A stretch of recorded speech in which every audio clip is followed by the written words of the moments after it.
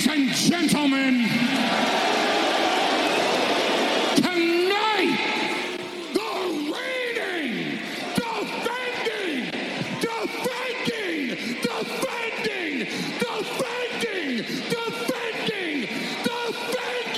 undisputed, universal heavyweight champion, Wildcat Radio 2.0.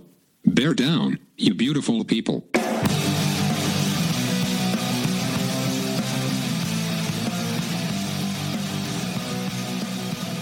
What's up, everybody? This is Wildcat Radio 2.0. I'm Adam Green. He's Brett Barry. And Brett, we were going to start the show with all the good news. Arizona beat UTEP as expected, 31-10. It was, I think, Judd Fish called it the most complete team performance he's had since coming to Arizona. Offense, defense, special teams, all doing great. And we're going to talk about UTEP. We're going to talk about the end of non-conference. And, of course, we're going to talk about the next game, which is the Pac-12 opener at Stanford.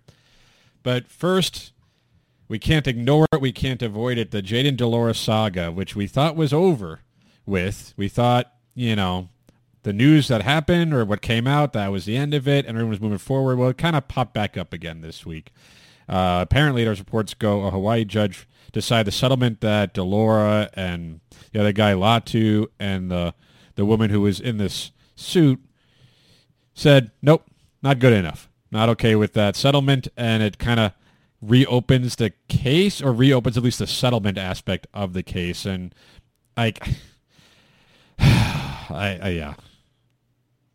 So, I don't think we need to rehash the conversation we had on this the first go-round, where I'd like to think that we took a reasonable measure approach to what is factual, what is known, and what is not. And at least based on the reporting that we're seeing, in the description from the judge's ruling to reject the settlement that was agreed upon in December 22. The offer is too low because the income for Jayden de Laura and Latu out of Wisconsin has gone up with NIL. So that is, as far as we can tell, the only, in the fact pattern, that is the only thing that has changed. Which is fair, right? I mean, they make more money now than they did when the settlement was done, and you could argue that the settlement's based on what the players, what they could even offer or what they can do. And a couple of years ago, they couldn't offer nearly what they could now. So that makes sense, but does the material facts of the case, it doesn't seem like it's changed. There's no new evidence. There's no new accusations. It's just saying, hey, you guys are worth more money now. You can afford to pay more money. So the court thinks that they should pay more money. At least that's how I understand it. I could be wrong, though. I think that is, it's basically the judge rejected it based on that, which in a civil case, the judge has the authority to do that. I don't want to. There's a lot of nuance between a civil case and there's also a nuance. And we're not lawyers. I am married to one. We're not lawyers, but we're not lawyers. Yeah. Well, but this is where it's the challenge of all of this is none of us have anything approaching the full facts and and the realities of what happened.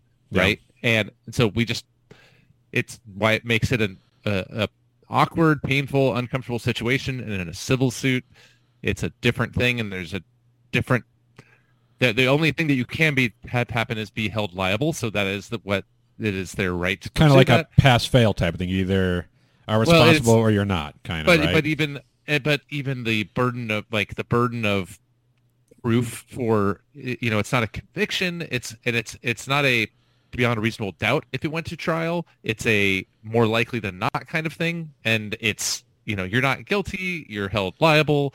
There's a whole slew of things here, and there's another party involved in the settlement, which was the private high school that this allegedly happened at, and they weren't happy with the original settlement, which it seemed like it put more of the burden financially on them than on the players, because at the time they had more money than the players did. They probably still do, but the players have more money than they did before. Well, they definitely do, but they are also they are financially motivated to not want to pay the larger share of the settlement, right?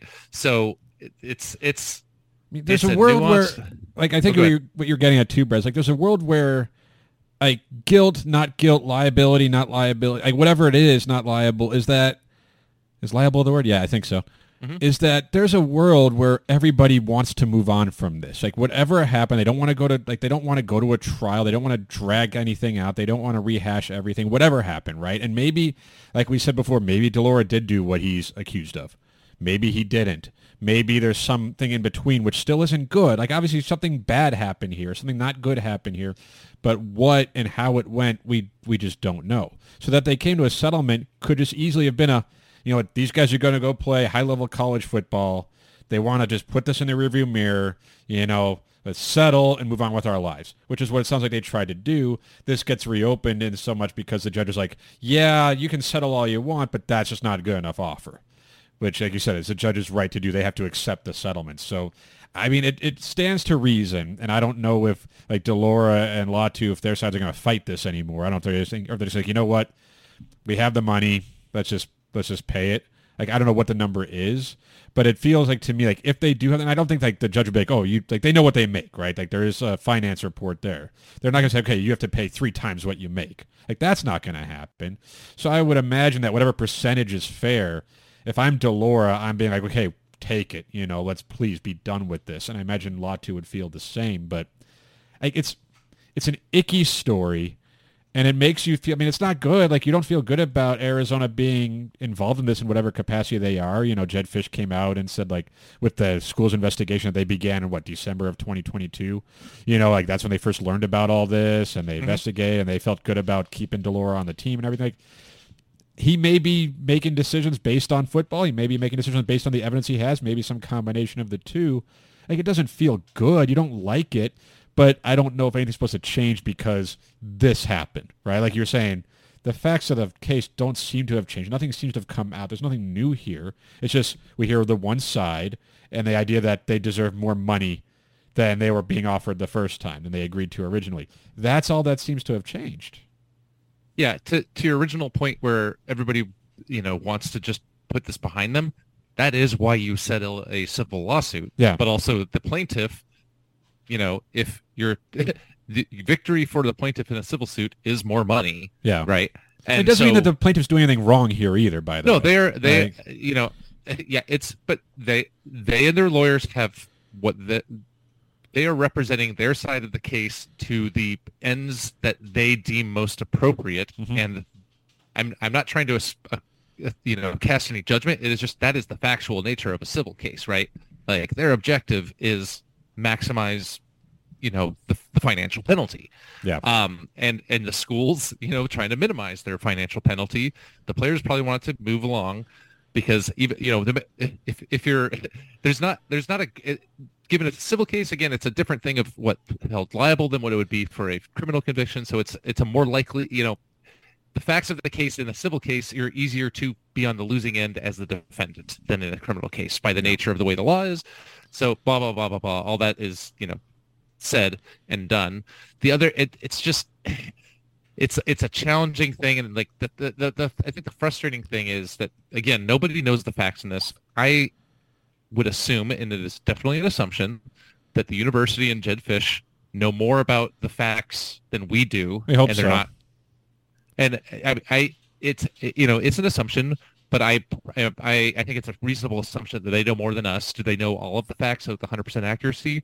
Almost assuredly not. So the you only say people like that we don't know, other like people no one knows the facts. Like there's 3 people who ostensibly do, and they're kind of in a court case against each other. And in a situation like this, it is very much a he said, she said, he said type of deal, right? Like, and the lawyers do what lawyers do. They all fight for their clients, and that's what they're paid for. That's what they should do. The judge is doing what the judge should do, try to make sure that the plaintiff gets, if there's a settlement, that it's a fair, just settlement. So everyone's doing what they're supposed to do in this situation. Like, what actually happened, we're never going to find out. So whatever judgments people had 4 months ago or 5 months ago, whenever this first popped up 6 months ago, like, all this does is probably reaffirm what you felt then, because nothing changed. So if you're on team, well, you got to kick DeLauro off the team, you were probably on that team before. Because if you weren't, like, nothing's changed. And if you were like, you know what, it's in the past, he was a kid, which I don't think is the right answer, by the way. Like, but if you were on that team, then still nothing has changed. So you're still team DeLauro. Hey, throw him out there. He should be on the team, starting quarterback, QB1. And if you're, I think, where we were, it was just kind of like, we don't know enough. There are people who hopefully know more than we do, and they're making the decisions. And if everyone's comfortable with a settlement, then who are we to say, how dare you? And then okay. Like, it's frustrating. It's disappointing to see this pop up, but it doesn't really change anything, I think, as far as we're concerned. It probably shouldn't change anything for anybody. Yeah, again, the only thing that has changed here is the player's income, right? Yeah. And so, I think it's as you called it icky. It's certainly it's not a great situation, no matter what this, no matter what is true or is not. This whole situation is a mess and it's not great, right? Yeah. Whether it's the worst of the allegations true or they're completely false or somewhere in between, it's a terrible situation. And for the program, for Jaden DeLaura, for the Wisconsin player, for the girl, for the high school, all this is doing is dragging it out more. And so everyone will probably be incentivized to settle still, which a settlement again means all parties have agreed that is moving on. Yeah, we're done, right? To their satisfaction. And it's, I think the responsible thing is to, try to focus on the facts. You can be concerned about the allegations, and you should be concerned about the allegations, but it's also a bad thing to make assumptions about allegations and motives of all parties involved, right? Whether that's Jaden DeLaura in his defense or the accuser or even the school for that matter. And so that's why it's just a terribly unfortunate situation. I think that the judge even set them up for a mediation in January. After the season. Right, yeah, which is going to be hanging over the season a little bit, which is not great. I wonder if it will. And because we could probably turn the page now to the football, right? Obviously, again, whatever happened, things are bigger than football. But as things go, Arizona's still playing. Jaden DeLaura is still a member of the team. He's still the starting quarterback. And he's coming off his best game of the season against UTEP. Arizona won 31-10. And it wasn't really that close. Obviously, they were up 14-3 at halftime. They gave up the touchdown They gave up a touchdown in the fourth quarter in garbage time when the defense, whatever. It was a comfortable victory over a clearly overmatched opponent, right? DeLaura threw for 285 yards and 3 touchdowns, no interceptions, completed 23 of 29 passes. Great accuracy, efficient. Arizona got the running game going. Wiley had 87 yards rushing, Coleman 71, DJ Lamb 45, Speedy Luke had a couple carries, 16 yards. Both T-Mac, Jacob Cowing, and Montana Lamonius Craig all got touchdowns, which, by the way, the Lamonius Craig one, I was watching that because he had gotten the catch right before that to get them to the 4 or 5 yard line. I watched the formation. I'm like, they're going to do the quick little screen, quick little swing pass to him just to get him his first touchdown. And sure enough, it happened. You do stuff like that when you know you can do whatever you want in a game, right? You're like, okay, I want to get this guy. They wanted to get Jacob Cowing the ball a lot, and they wanted to get him a touchdown against his former team. They did that, right? They knew they could. It wasn't toying with UTEP, but it was just understanding that they are so much better than the opponent. They could do whatever they wanted. So they wanted to do it. One thing I found interesting, Brett, and I know you were at the game, was that Arizona's game plan offensively was a lot of those quick, hitches, a lot of swings, a lot of stuff closer to the line of scrimmage. I don't know if that was to make things easier for DeLaura and take some of the decision-making out of his hands, or if it was because they just knew they could spread UTEP out side to side and just let their athletes do work. Either way, it was a good game plan. Really, the only blemish Arizona had was the T-Mac fumble early, and they had a field goal blocked. Otherwise, Arizona played a really clean, good game. And yet you talk to Arizona fans or some people that cover, and they say they won ugly, even though they covered and had all the statistical dominance, right? You'd like more points, but I also don't mind winning by 21 points. I'll take that no matter how they get there. 21-0, 31-10, I'm fine with it. Well, it's I've never seen more people see a team cover a very large spread and be like, man, they won ugly. And it's like, what? Really? Is that a sign of the expectations, though? Because people are like, okay, Arizona should be scoring 45 points against these guys. And I am personally guilty of it because the stats of this game, I look at Jaden DeLaura's stat line, and I was like, oh, he played pretty well, but he had a couple of throws that he just missed on incompletions, and I'm like, those are pretty bad. So he's still making mistakes. But then I'm like, wait, he was 23 of 29. What am I complaining about? And so it's just, I think part of it is that, we have a little bit of a battered spouse syndrome as Arizona football fans, that we just assumed that the other shoe was going to drop. I would say also that in the first half, I was there and I talked to some of the people that sit in my section, and it did feel like they were playing with their food a little bit at times, running some of the trick plays that were just not not The needed. next time I see like the pass back to the quarterback thing will be too soon. Yeah. Like I'm not, I don't know if that's just to try to get a live rep of that in a game situation, but like, why?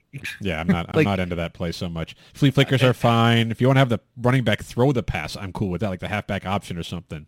The plays back to the quarterback, it takes so long to develop, and yeah. Anyway, well, and you're running a risk of like illegal guys downfield, and it's just but overall it was another very efficient game for Arizona. The defense looked really good again. Really good. I was honestly, and maybe it's just because I was watching it live and seeing what was developing down the field, which is different than watching it in the game.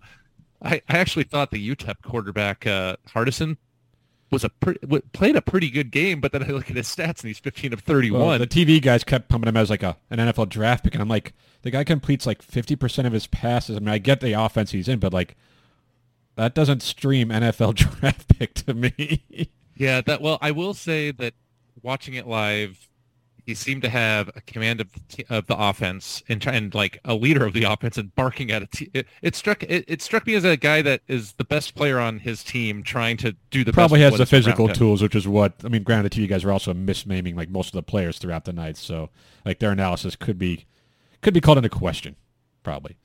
But yeah, I don't know. Maybe I wonder because Arizona's offense, when we saw them at their best last season. Like, obviously, the defense is at a whole other level through 3 games this season, so hopefully that continues. But the offense is what people, I think, are upset about. When they're at their best, they were, lighting the scoreboard up last year, right? They were making the big plays downfield, quick drives. I mean, they're getting those 40-yard bombs to, like, Singer, which, I think they do kind of miss what he had to offer in that regard. But, like, Arizona has been more methodical, right? They haven't had as many of those explosive plays. And in this game especially, when you're doing a lot of, I'll say, dinking and dunking. Those quick passes and just getting the ball to Cowan, getting it to T-Mac. I mean, T-Mac's touchdown, all 3 of their touchdown passes were within like 5 yards of the end zone, right? Like they weren't exactly long throws, which we kind of got used to last season. So it looks different. It looks harder than maybe it did last season. Now, that could be by design. Like I said, maybe this game they were trying to make things easier on Delora. Like he needed a clean game, right? He needed a turnover-free game. And maybe Delora's like, hey, I'm not going to take this chance down the field when I can get 7, 8, 9 yards by getting the ball out to my guy here. And, of course, Arizona's running game was effective in this one, too, which played a role. But it just doesn't look the same. Now, it's 31 points. That's not bad. Like, I'll take that, especially when you're only giving up 10.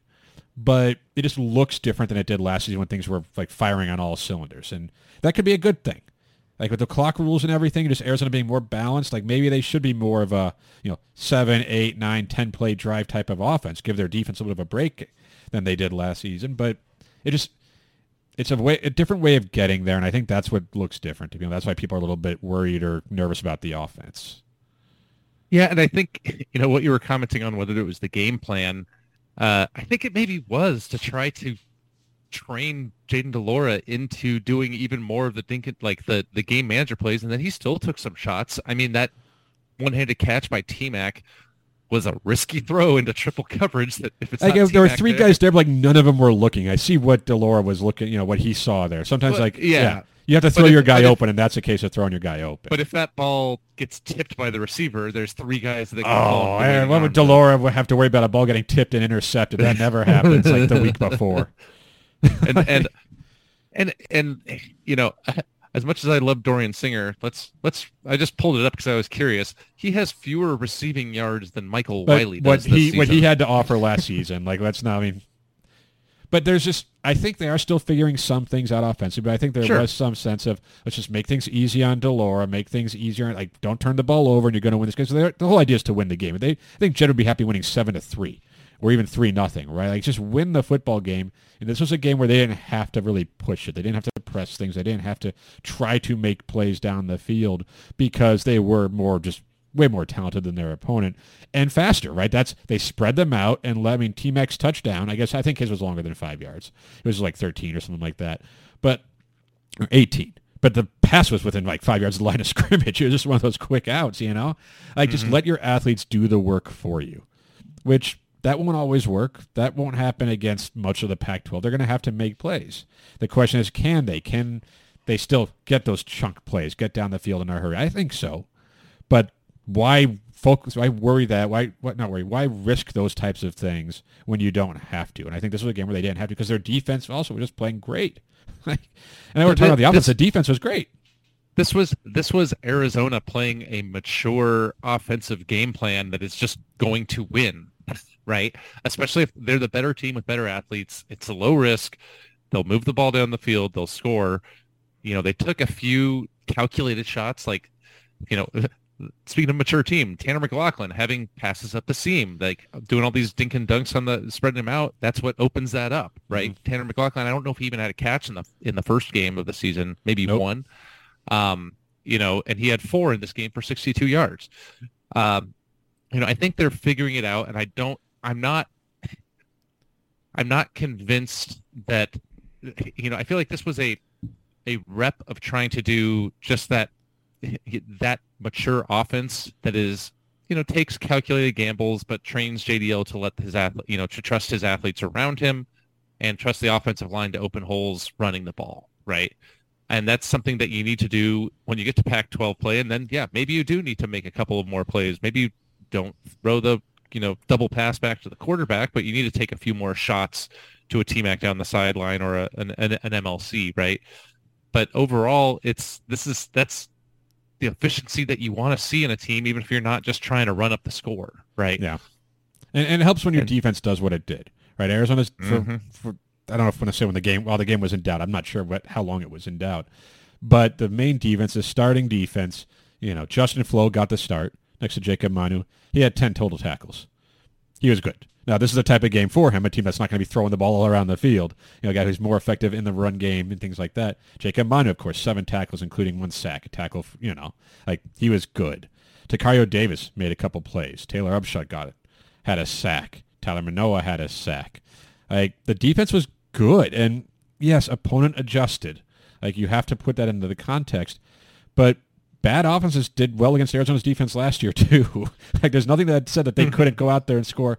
Not like that I would expect UTEP to score 30 points, but maybe last year they're getting 14, 17, 20 points against this defense. And instead, Arizona, when it mattered, the defense locked them down. Yeah, and they, God forbid we acknowledge that Gunnar Maldonado had a nice game and, popped that ball out and returned the fumble, right? And it's what you want to see from a defense you hope is improved, that they should be able to essentially dominate a UTEP team, right? That I actually think the quarterback was doing the best he could and has some physical abilities. The Arizona defense stifled them, and if they started to threaten, they bowed their backs and they stopped them way more often than not. And the touchdown in garbage time, it doesn't even matter, right? The fact that there was garbage time in an Arizona game, that's nice. And it's not like Arizona being the one doing something during garbage time. Even then, if it wasn't garbage time, 10 points is fine. You're going to win. If you only give up 10 points, you're going to win every time. If Arizona maintains the 7 or 6.5 points per game average approximately the rest of the season, it's going to be in a home real games? good season. Yeah. That would be great. They'll be all right if that works out that way. So yeah, it was I get what Fish was saying when he says the most complete effort, where the defense, and it's kind of nice, I think, is they're going to need the offense, and I think the offense will be there. I'm not worried about that so much, but it's nice for the defense to kind of get its flowers, and to kind of get that confidence going into conference play. And now, granted, Stanford is probably not the best offense they're going to face. They're probably the worst offense they'll face until maybe the last game of the season against ASU, depending on what they look like. So there's going to be games where the defense, they could be playing well, and they're still going to give up 35 points, 40 points. But they've shown a little bit more of an ability to stop the run, which is huge. They've shown a little more ability to get after the quarterback, which is helpful. And I think their corners aren't bad. They haven't really truly been tested much. But, Prysock, I think, is been good. Traden Stukes was healthy. Takario Davis made a couple of plays in this game.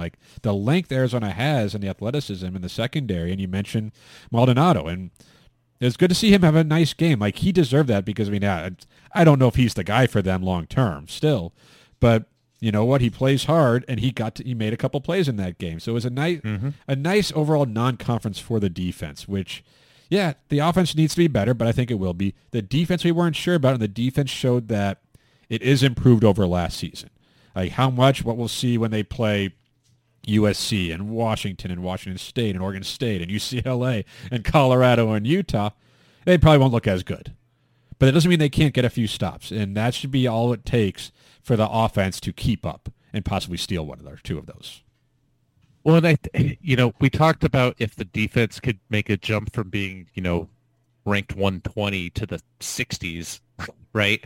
That's a bowl game for Arizona, and through 3 games, they've looked at worst in the 60s, right? Yeah. Granted, the talent level is going to change, and I think Gunnar Maldonado looks really good when there's not superior athletes out there to expose him on coverage. But some of these guys, these young corners, especially, like, I'm curious to see what Prysock and Takario Davis can do. And a lot of these receivers probably aren't used to going up against 6'3", 6'4" corners with long arms that can keep up with them on a sprint. And a lot of quarterbacks maybe think there's a window there, and all of a sudden the corner can make up that ground and get a hand on the ball. Yeah. And I'm not saying they're going to shut down USC's offense, right, or Washington's passing game, but I think it's not going to be, the defense is clearly not, it's not looking like it's going to be the sieve that it was last year. Right. And if they can end up somewhere in that, 50 to 60 range of total defense with this offense, especially if Jaden Delora can work on if he keeps taking the checkdowns, getting the ball in his playmakers' hands, not turning the ball over, that's the formula for, Arizona making a bowl game and beating some of these teams that are currently ranked. And taking a lot of those checkdowns is what opens up some of the things downfield, like the short game. Like your play-action game works a lot better when you can run the football, right? When you can do some of those fake little hitches and all of a sudden, or wheel routes, different things will open up the more you can do. Defensively, it allows you to not have to score 45 points, which means you don't have to push it, which means you can't afford to take your time. And maybe Delora has it in his head where he doesn't have to take that chance. Like he doesn't have to be the hero because the defense will keep them in the game. Last season, sure. Like there were games like, yeah, if you don't score, you're not going to win. You have no chance. If the defense plays like that, gets a couple stops early, allows Arizona's offense to settle in and not have to have that pressure, not feel that pressure, the weight of the entire team. Hopefully that makes a difference in Delora on the turnovers, which is like we saw against UTEP. That was the recipe. Probably need a little more offense and they'll get a little bit less defense, but overall it's like complementary football is what Fish was talking about, and that's, yeah. So 31-10, never as a 31-10 victory seems so disappointing to people, but it left Arizona 2-1 non-conference, which is about where we expected them to be. It's disappointing because they could have won that game they lost, but 2-1, that's fair, that's reasonable.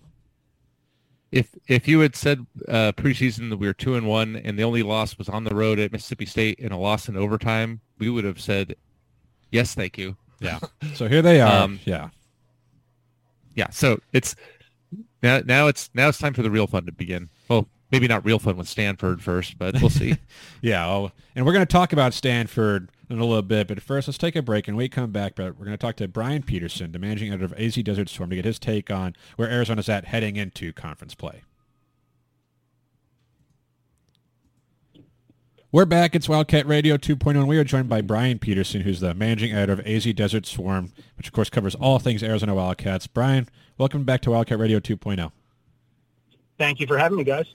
So we're talking a lot of football, right? And I guess we'd be remiss. I don't see where you land on the Jay and Delora story. We started with that, and from Brett and our perspective is not much has really changed in terms of the facts of the case. I mean, have you seen anything more? Is it just kind of like it's all about just getting more money in the settlement, but otherwise the material facts of the case haven't really changed? There's nothing new?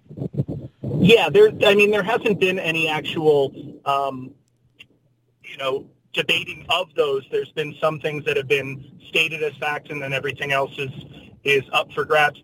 The reason that this has popped back up and that the settlement isn't there is the school, St. Louis school, who's also a named party in the suit, objected to the settlement, believing that by having the two players settle with the plaintiff, it was going to make it so that if the family and this plaintiff were going to get what they were looking for financially, it was going to come almost completely from the school, and the school didn't feel like it should be at that much of a burden. So they were the ones that were like, yeah, I don't think the numbers that you're using for this settlement are good enough.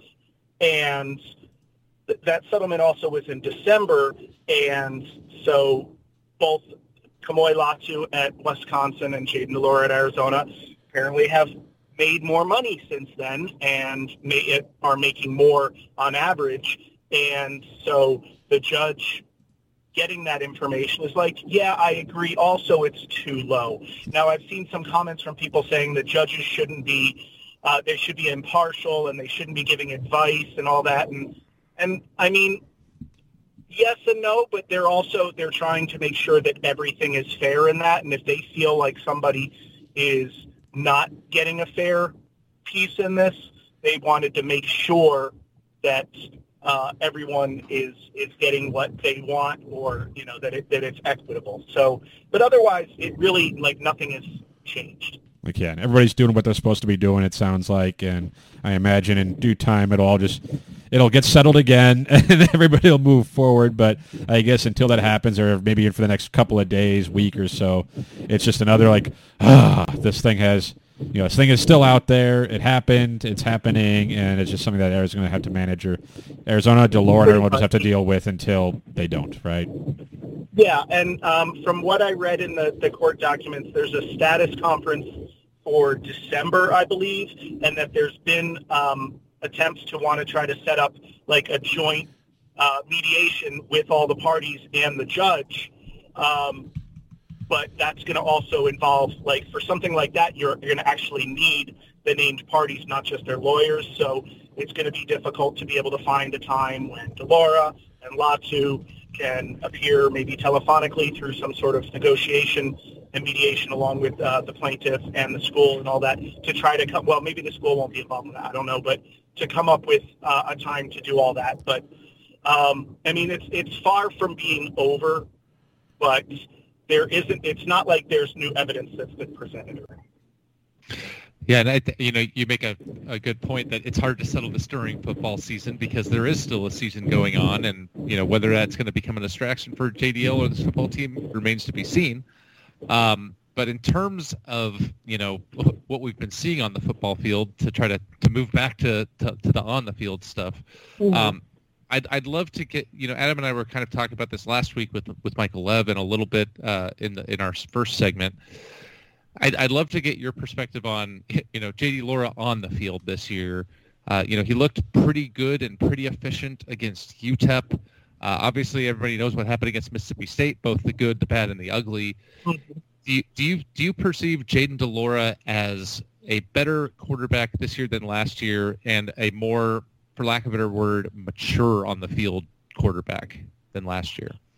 I'd probably use the word polished, that he has a better overall understanding of what is expected of him, how he fits in the offense, where his freelance abilities fit, and when they're best used. You're never going to be able to get all of the wild horse out of that horse that you try to turn into one that you ride around, with kids on it, like it's at a birthday party. There's always going to be some of that gunslinger in him, and I don't think they ever wanted to get fully rid of that. I mean, I could probably use the example of Khalil Tate, when they basically broke his spirit, turning him into a pocket passer at the beginning of 2018, and it really messed with his career and made him almost scared to run, whereas in 2017, his first instinct was to run, and it was always most effective. They don't want to take everything away from him. They just want to make it so that he actually, gives it the proper thought, and is this really what's best for the team? And this past UTEP game, you saw a really good example of where he freelanced, but he was also safe. He was running towards the sideline, and then he shoveled over the defense to Mike Wiley. That play, I mean, if it's lower, yeah, that's going to be an interception, but he did it great, and it's one of those no, yes, oh, okay, cool, yeah, hey, kind of plays. Yeah, it seems to me like the analogy that I would come with, and tell me if you agree with this, where it's easier to edit the designer or rein in the creative person. It's easier to do that to optimize them than to make them creative, right? I feel like the same thing is with a quarterback, where they need to have that gunslinger mentality rather than teaching them to have it, i.e. Gunnar Cruz. Is that a fair framing? Yeah. I mean, you can't teach a guy who's is so worried about getting hit to dodge it when it's coming. No, they're probably going to freak out and they're going to fall to the ground. But if he can see that and he can sense it and get away from it. I mean, it's very rare that he runs into a sack. It's usually there's probably been many, many sacks he should have had, where if he just stayed in the pocket and all he was focused on was throwing the ball, then he would have been sacked. And some of those times that he's bailed out of there, it's gone bad, but most of the time it's gone good. And I think you just kind of have to accept one with the other. And I think maybe what's kind of, I don't know what's saying, skewing people's perceptions of him this season, but I was like, last season, it's like you needed every bit of Jaden DeLaura to win football games. Like, good Jaden is how they beat UCLA. Good, they needed it because they didn't have much else, especially defensively. At least through 3 games this season, there's almost a sense of, okay, don't need Jaden to go Superman. I know the analogy I saw was like, be Batman, not Superman. Use the tools. But that's the case this season so far. It's like, hey, you have a pretty good defense here, at least a capable defense. You have these weapons. You don't have to do everything. Take the safe play, take the easy play. And that's, I think, maybe, which wasn't the case last season, but maybe it is this season, and that changes how people view him and what he does. Yeah, and where he's really, in addition to the running, where he's really taken up is the check downs and throwing to his running backs. Last season, I think about 23% of his completions were to running backs, and right now it's 30% are to running backs. And they've caught almost all the targets because they're safe throws. They're in space. They've all shown the ability to run in space and make advantage of that, and that opens things up elsewhere on the field. So his numbers are basically the same as they were last year, with 2 exceptions: more rushing yards and more turnovers. So it like, when you balance it all out, it's pretty much been just like it was last year.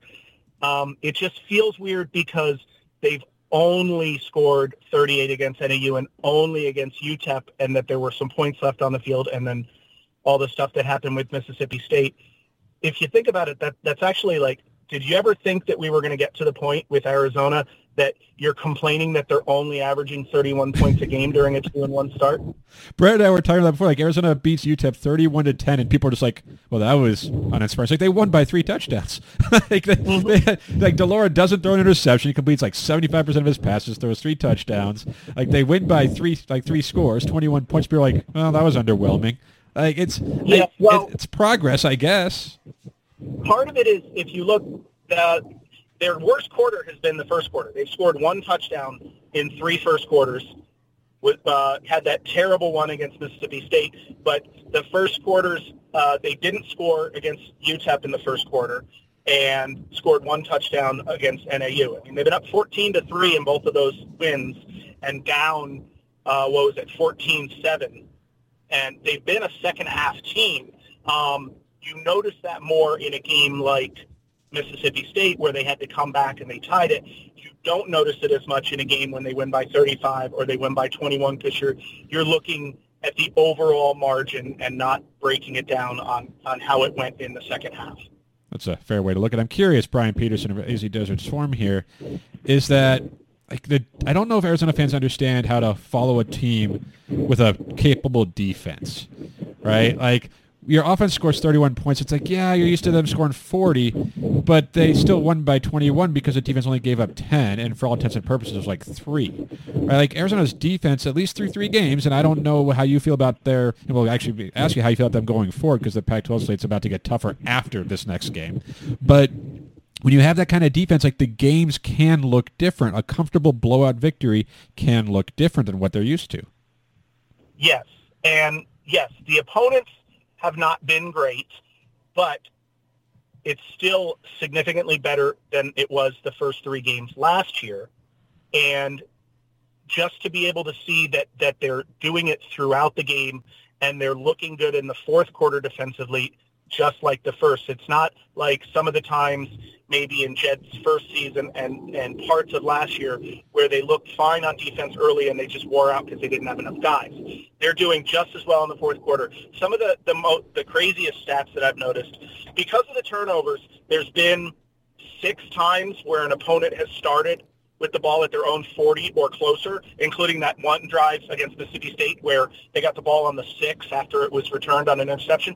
Arizona only given up 3 touchdowns on those 6 drives. They've also, I want to say, 9 red zone trips this year by the opponents. They've given up 5 scores and only 2 touchdowns. That touchdown rate is 3rd best in the country. Now, yes, NAU, UTEP, not good teams, but still, when you have teams that get close to the end zone, odds are they're going to score. And for them to be keeping them out of the end zone, that goal line stand against NAU, being able to limit UTEP to just like 1 field goal when they got down that far, really, really is promising for a confidence standpoint, and that, hey, we can do this. Yes, they're not going to be giving up 14 points a game in the conference. If they do that, I'm going to have to come up with some crazy thing that I say I'll do, but that would just be ridiculous. You'll cover a team that goes to a New Year's Bowl game if they do that. That's the crazy thing you'll do. If they're giving up less than 20 points a game in the conference, then they are going to be playing in one of the top 2 or 3 bowls that the Pac-12 has, whether that be the Vegas Bowl or whatever bowl that's part of the CFP, or I don't know what the next one is after that, maybe the Alamo Bowl. But that's not going to happen. They're probably still going to give up 30 points a game in a lot of these games because you look at the offenses that are in there. I mean, you can do really well on offense against Washington or Oregon or USC and still give up 30 points. So both things can be true at the same time. And I wonder if fans are going to be able to balance those. Yeah, I mean, we expect to see the competition level rise with Pac-12 play as the Pac-12 has looked pretty good, but perhaps not this week. Arizona's traveling to Stanford. What are Arizona fans to make of the Stanford team that looked pretty good? I think it was against Hawaii to open the season, but then just lost to their new coach's former team, Sacramento State. What is the expectation going into this game? I mean, I think for anybody who put Arizona at being able to get to 6 wins this year, put this down as a win. They have to have this win if they want to get to 6. Otherwise, they're just going to need to make some huge upsets during this gauntlet that's coming up after that. And the only other game other than this one that you could probably pencil in as a potential win would be ASU at the end of the season. So that only gets you to 4. So you'd need to have at least 2 others from there. But you lose the Stanford game, and pretty much that probably eliminates any chance of that happening. But, yeah, Stanford is a program in transition. David Shaw was there for a dozen years, and it had run its course, and it was definitely showing signs of not being what was needed in college football anymore. Troy Taylor's bringing in a different system, and as Arizona fans saw with Jed, it's going to take some time. That Hawaii win, I think, was a little misleading. I think Hawaii's not really that good. But then also the loss to USC is, well, they got thumped by USC. A lot of teams are going to get thumped by USC. But losing at home to Sacramento State, granted, that's a good Sacramento State program. I think they went like 12-1 or something last year with Troy Taylor. But it does show how far they have to go. In the Q&A we did with a site, they mentioned there's just a lot of youth on the team because they lost 3 receivers to the NFL. They're going with 2 quarterbacks. They've got a fairly young defense, some new schemes and all that. So it's a team that is definitely in transition. I think this is like the perfect game for Arizona to begin the conference with because it allows to build momentum, but it also is the kind of team that if they don't beat, then it could be really rough. And which is how it was with Cal last year. That was on paper supposed to be a very beatable game, and then they give up 49 points. And it seemed like every run Cal had was for 10-plus yards. So if Stanford goes and suddenly becomes an offensive juggernaut in this game, then the defense is going to have to reassess. Yeah, I mean, it does kind of remind you of the Cal game. Obviously, it's usually they play Cal or Stanford anyway in the course of a season, so it makes sense that, I mean, Stanford is bad. There's no getting around that. This is the type of game that a good Arizona team is supposed to win. Even a decent Arizona team is supposed to go on the road and win. Now, it's tough to say they should go on the road in any conference game and win, but do they have the mentality, do you think, compared to last year going into the Cal game, that, yeah, they're confident, they should be confident, but they're not overcome, that they're confident, say, hey, we can win this game, we should win this game, but we still have to play hard to win this game, we have to play well to win this game. Do you get that sense from them? Yeah, I think they've realized already that the only thing that's kept them from being 3-0 is themselves with mistakes. Been a couple on defense in that Mississippi State game, and then the turnovers on offense. That they haven't just met an opponent that they can't handle, or that there's just major breakdowns. They frankly should have been 3-0 if they hadn't made so many mistakes in that game. But so be it. You're going to have one of those every year, sometimes more. Cal was one of those last year. But then Arizona showed last year that they could put it all together by winning at UCLA. And I think that confidence is also there because the guys that were there last year. And then they played on the road at Mississippi State, and despite looking so terrible at the beginning and being down 2 touchdowns in the first quarter, they were tied in the fourth quarter, had an opportunity to potentially take the lead in the final minutes, and went to overtime on the road in a tough environment. So I can't see why they wouldn't be confident. Yeah, it seems like this is one of those games that it's not really a measuring stick game for what this team's ceiling is, but it maybe is a measuring stick for how, mentally mature and tough they are, right? Mature they are. Where, if they can come out and take care of business on the road, it's never easy to do that, no matter the opponent. But this strikes me as a game that it's Arizona's to lose more than it is Stanford's to win. Is that a fair framing?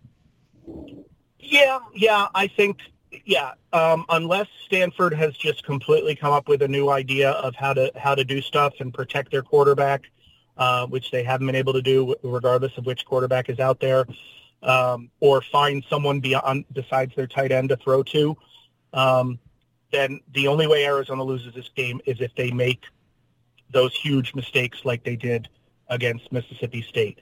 And I would use the UTEP game to show that they learn from mistakes. But again, as bad as Stanford may be, I think they're better than UTEP because they have better athletes and probably a better coaching staff. So, if Arizona loses this game, it's going to be because of their own doing. Makes sense. I feel like that's what you want out of a team. You want it to be up to them. It's not about what the opponent does. It's about what you do. And obviously we've seen Arizona play a game where they make all those mistakes and what can happen. But even then, it was probably against a better team than they're facing this week, and Arizona had a chance to win that game. Well, Brian, we always ask our guests to give us a prediction for the game. Now, I know we want people to go to AZ Desert Swarm because there's going to be a predictions piece tomorrow. It's going to be posted. I don't want you to give away what your prediction is going to be. Unless you want to give it up like a tease or something like that. We can send I've got it as Arizona winning 30-24, and I feel it's going to be a dicey game, and I wouldn't be surprised if they're down sometime in the first 2 or 3 quarters, but I just think that the overall they have the better team, the better schemes, the better, more consistency. If this game were last year against this Stanford team, then I could definitely see them losing this one. But based on how the team has looked to this point, they should win this game, and I have them winning by 6 points. All right, well, that's Brian Peterson's analysis, but still go to azdesertswarm.com tomorrow to read everyone else's. I mean, I'm going to give my score prediction, too. I always sync them up.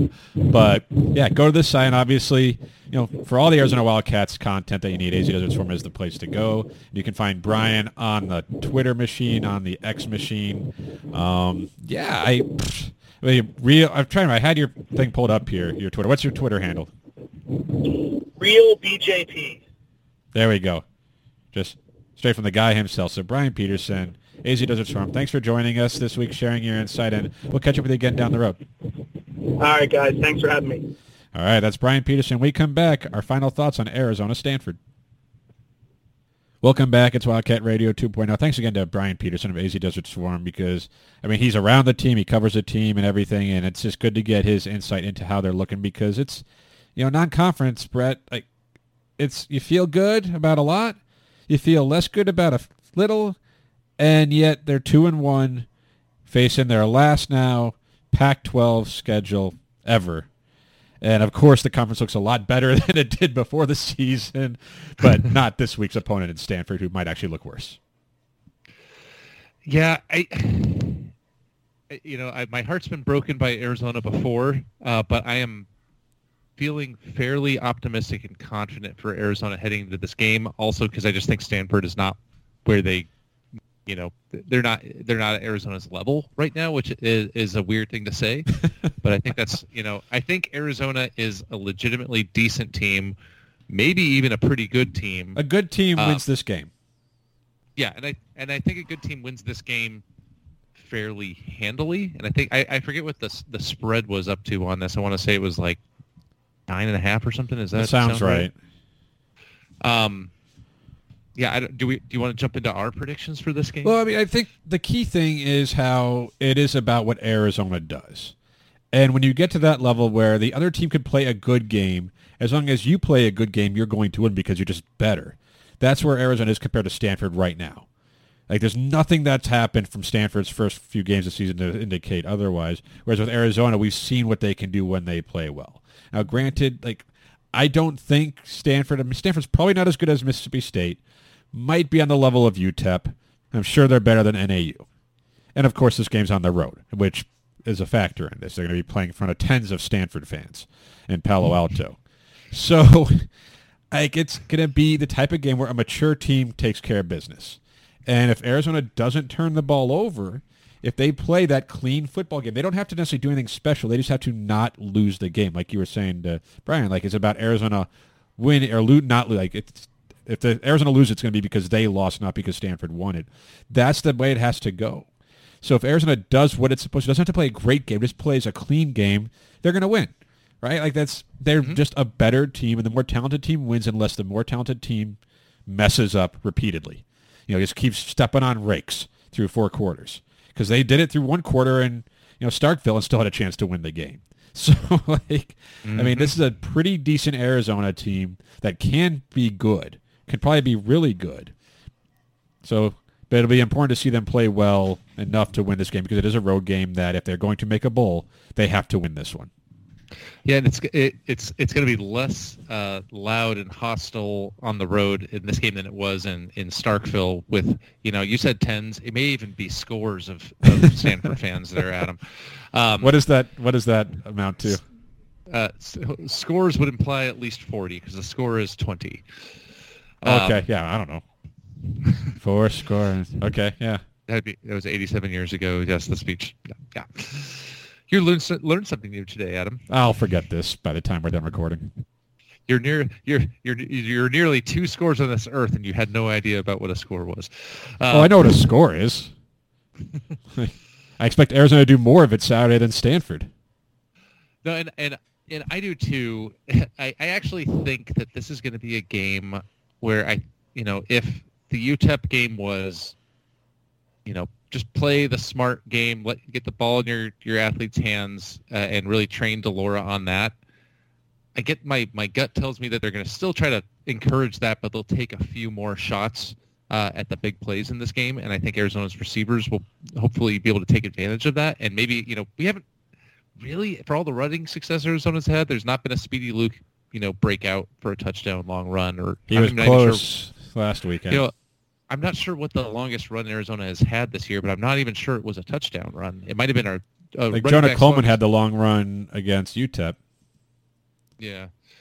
But I think there's going to be a few more explosive play attempts in this game. I think Arizona's going to move the ball effectively. I think the defense will still be solid, but you can't expect 10 points again on the road in a hostile environment.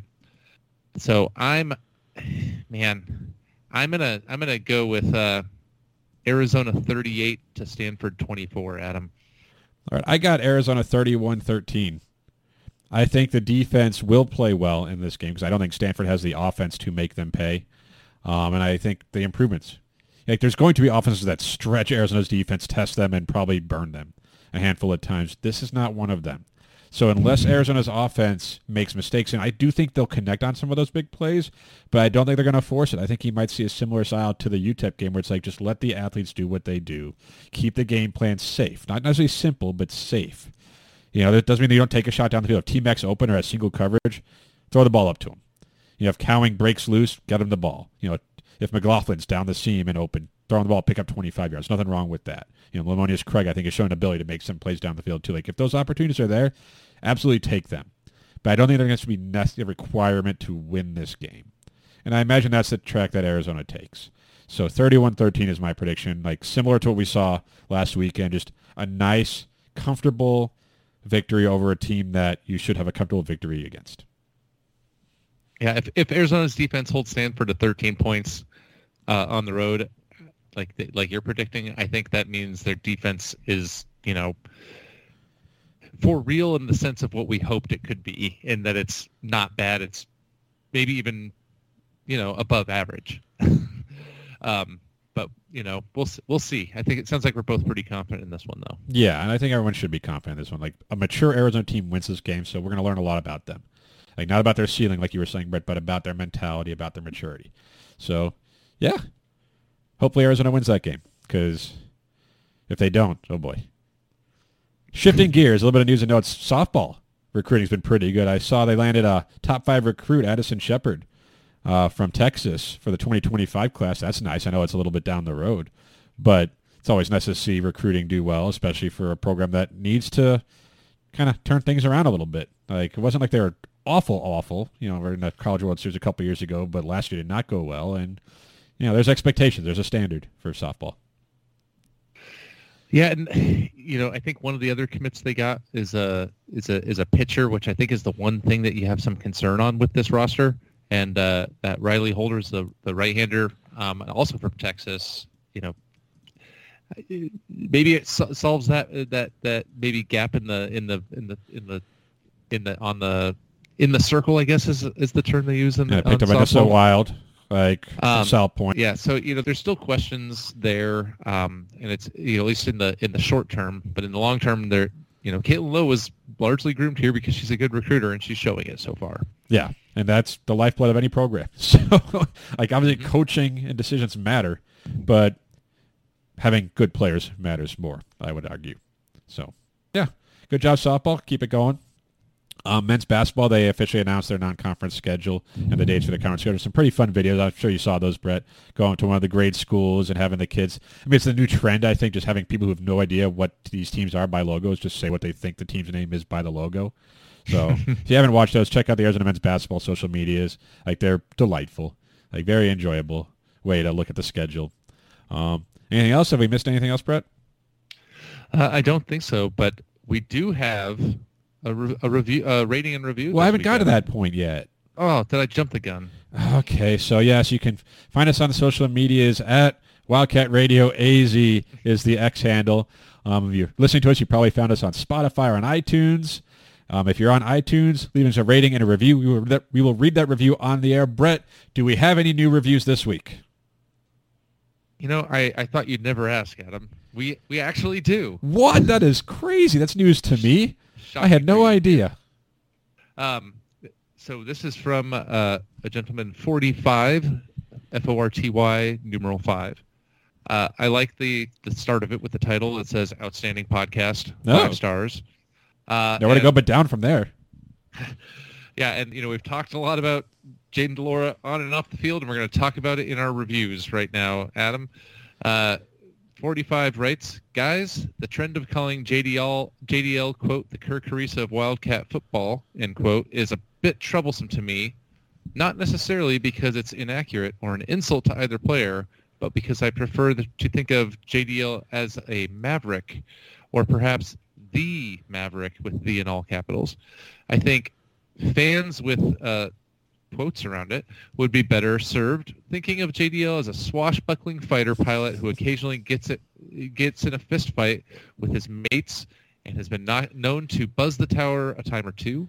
I know, interceptions, fumbles, helmet butting at DB, but he's our Maverick, signed 45. Say, Maverick also occasionally gets his, co-pilots killed when the chute opens up into the canopy, but, I guess that wasn't Yeah, really but- Maverick's fault, they determined. Yeah, but I mean, Maverick can throw some. I think Maverick threw some touchdown passes on the beach, so he didn't lay a goose egg. No, and his accuracy was really good in the new movie as well. So, yeah, when it comes to Delore, I guess it's less of a review for us even than it is other than like saying we're doing a great job. We thank you, 45, for that. But anything with Delore, it's just like, I get the Creasa angle too, in that, I mean, polarizing player for sure, who's, when they're at their best, are some of the best at their position in the country, but their lows are like obvious and painfully bad. Like, I mean, quarterback and point guard, they're the leaders of their offenses, but quarterback is obviously, there's a lot more going on with the quarterback than Kirk Creasa in Arizona's offense the last couple of seasons. But I can understand the analogy. But I also understand the Maverick one, that like Delore's a gunslinger. We know that. Brian mentioned that too. Like, you don't take that away from him. You just try to rein it in a little bit, and you get the best version of the quarterback. So, yeah, but we appreciate you listening and reviewing, for sure. Yeah. I don't appreciate you letting my goose egg laying go by without commenting. I thought that was clever. I didn't even notice it. I was probably too busy thinking of my thing, so I didn't even pay attention to what you were saying. Oh, sometimes Maverick lays a goose egg to rest. He's the one that died. Yeah, I know. That's the route I took. About yeah, I mean, I know Goose died. Clearly I know that. Spoiler alert. Okay. You're the one who said it first. I know. Oh, that's about how we know it's time to wrap things up here. So yeah, you can find us on, Spotify, on iTunes. We will read your review on the air if you leave us one. Of course, we'd appreciate a 5-star rating and a good review, but if it's not 5 stars and if it's not a good review, we will still accept that, because we're nothing but, we get it. We do our best. But yeah, Arizona, Stanford in football, the first Pac-12, the last first Pac-12 game of the season. That's a thing. And it happens this Saturday. I think it's 4 o'clock Arizona time. Wildcats are favored. They should win. However it happens, 3 scores, 1 score, a score in terms of time, I don't even know. As long as Arizona wins, you take it. But, we'll see how they do. I'd prefer they win handily and look good doing it, but yes, I would take it. For sure. So whatever happens this weekend, we will talk about next week. Until then, thank you for listening. Remember to bear down. Bear down.